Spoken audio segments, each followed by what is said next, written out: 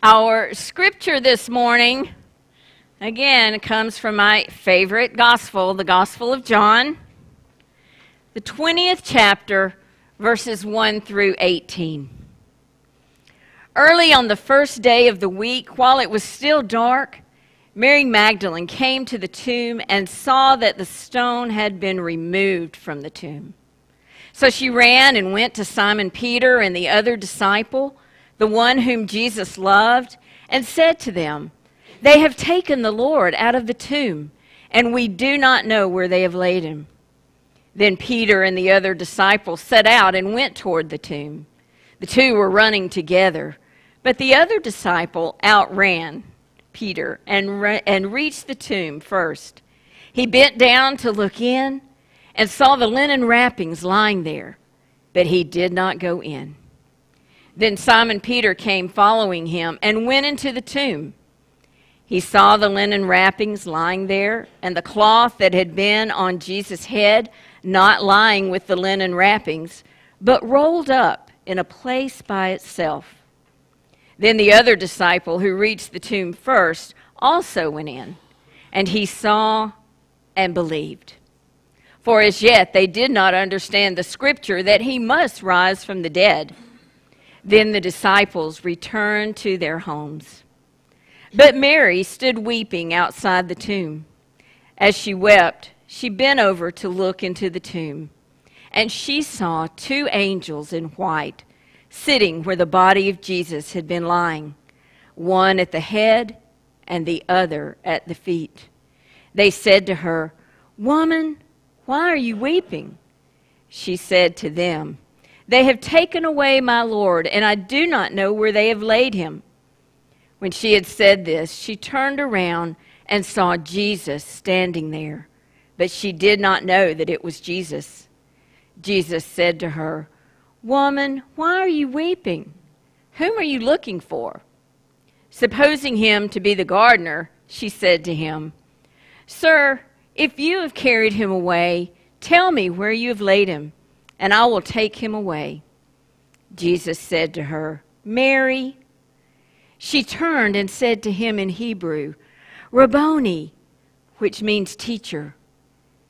Jesus said to her, "Do not hold on to me, because I have not yet ascended to the Father.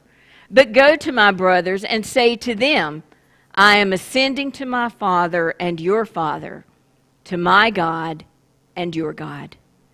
Mary Magdalene went and announced to the disciples, "I have seen the Lord." And she told them that he had said these things to her. May the Lord add his blessing to the reading and hearing of God's word. Let us pray. Oh, wonderful Father, what an awesome moment in time that must have been. As glorious as it is for us today, what a wonder to have been in that place at that time. Lord, speak to us gathered here today, the word that you would have us to hear. In Jesus' name we pray. Amen. Nikolai Ivanovich Bukharin was a powerful Russian communist leader. There is a story told about Nikolai, and this was well before he was disgraced and killed. But it's the story of a trip that he took to Moscow. He took from Moscow to Kiev in 1930. And he was to address an assembly of people, and the topic of his speech was going to be on atheism. Now, speaking to the crowd, he aimed his heavy artillery at Christianity and cut loose, hurling insult after insult, argument and proof against it. An hour later, he finished. He looked out at what seemingly to be the smoldering ashes of men's faith. Are there any questions? He commanded. Deafening silence filled the auditorium. But there was one man. One man approached the podium. He stood up next to Nikolai. He surveyed the crowd, first to the left and then to the right. And finally he shouted an ancient greeting that was very well known in the Russian Orthodox Church. Christ is risen. In mass, as one voice coming from one man, the response came crashing like a bolt of thunder. Christ is risen indeed. This morning, I say to each of you, Christ is risen. Christ is risen indeed. Amen and amen. I am convinced. I am convinced and I have faith that Jesus Christ was dead and he was buried.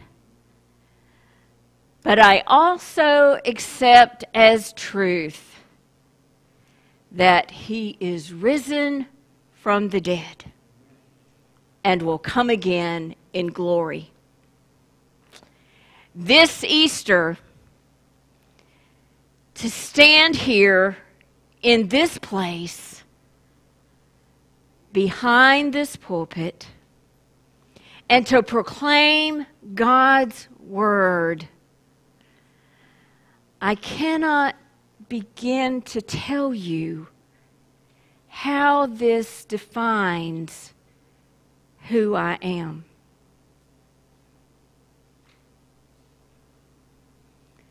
Now, maybe you're sitting there and you're thinking to yourself, but how do you know? How do you know that the resurrection is real? Well, let me just tell you. First, I believe in the resurrection because somebody told me so. Somebody told me so. And now, I know today we live in a world of skeptics, and someone's word doesn't always carry a lot of weight, does it? But if you think about it, there are a lot of things that we know and have learned because somebody told us so. I remember being in elementary school when my teacher stood up in front of the room and she told her class, our class, that Columbus discovered America in 1492. I believed her. I believed her. Was my teacher there as an eyewitness? No, she wasn't. But there were people who were there, who wrote down that momentous time in our history. And that is how we know. When Mary went to the tomb that very first Easter morning, she went with a heavy heart. Her master, her teacher, her friend was gone. He was gone. And every single thing about her life at that point was in doubt. Then she met the gardener, and he called her by name. Mary, can't you just imagine the look on her face and the joy in her heart as she recognized that voice that had called her name before?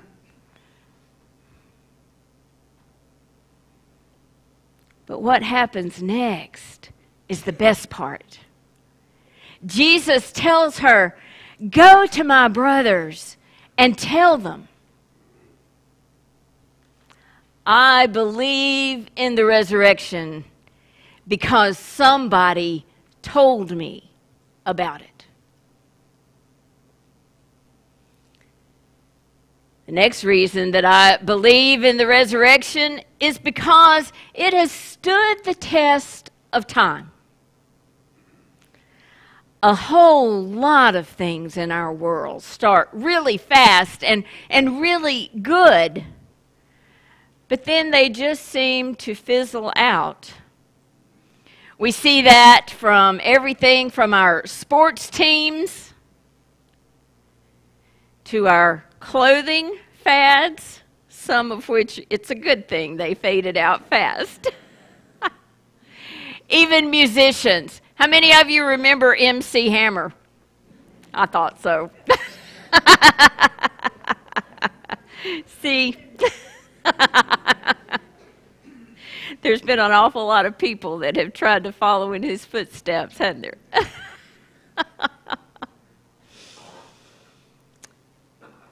I believe in the resurrection because it has stood the test of time.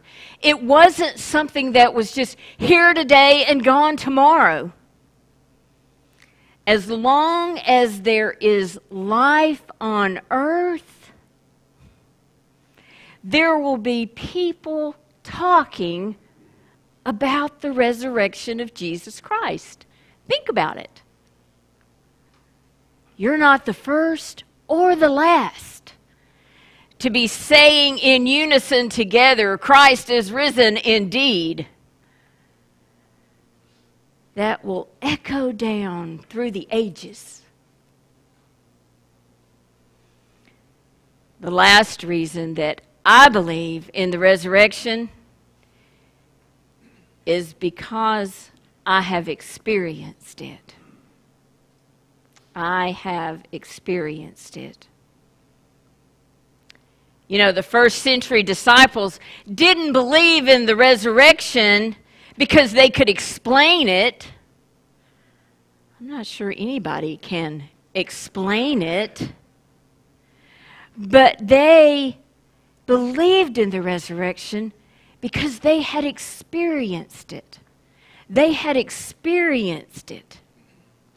A person that they had known in the flesh, that they had traveled with, that they had a relationship with,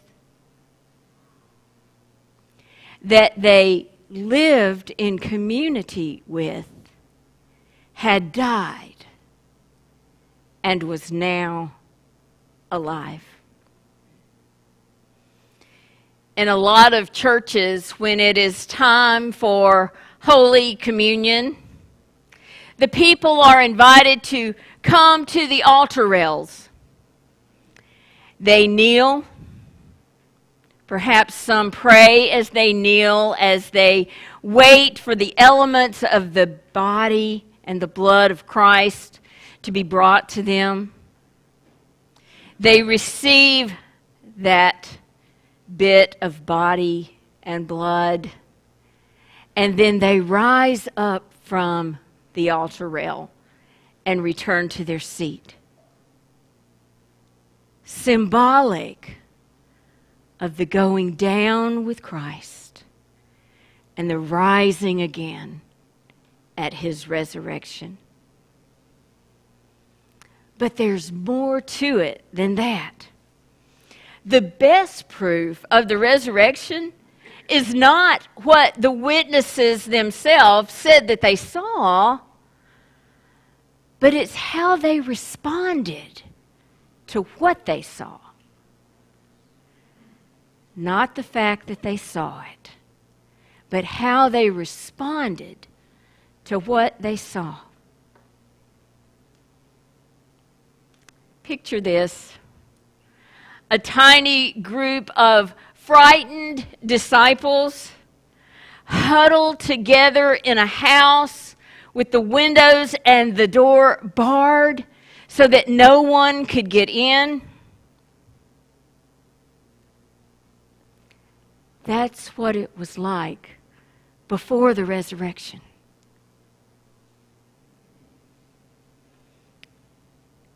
The next scene: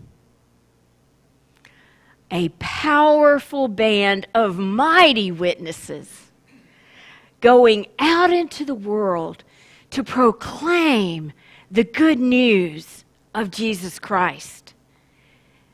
And that, my friends, is after the resurrection.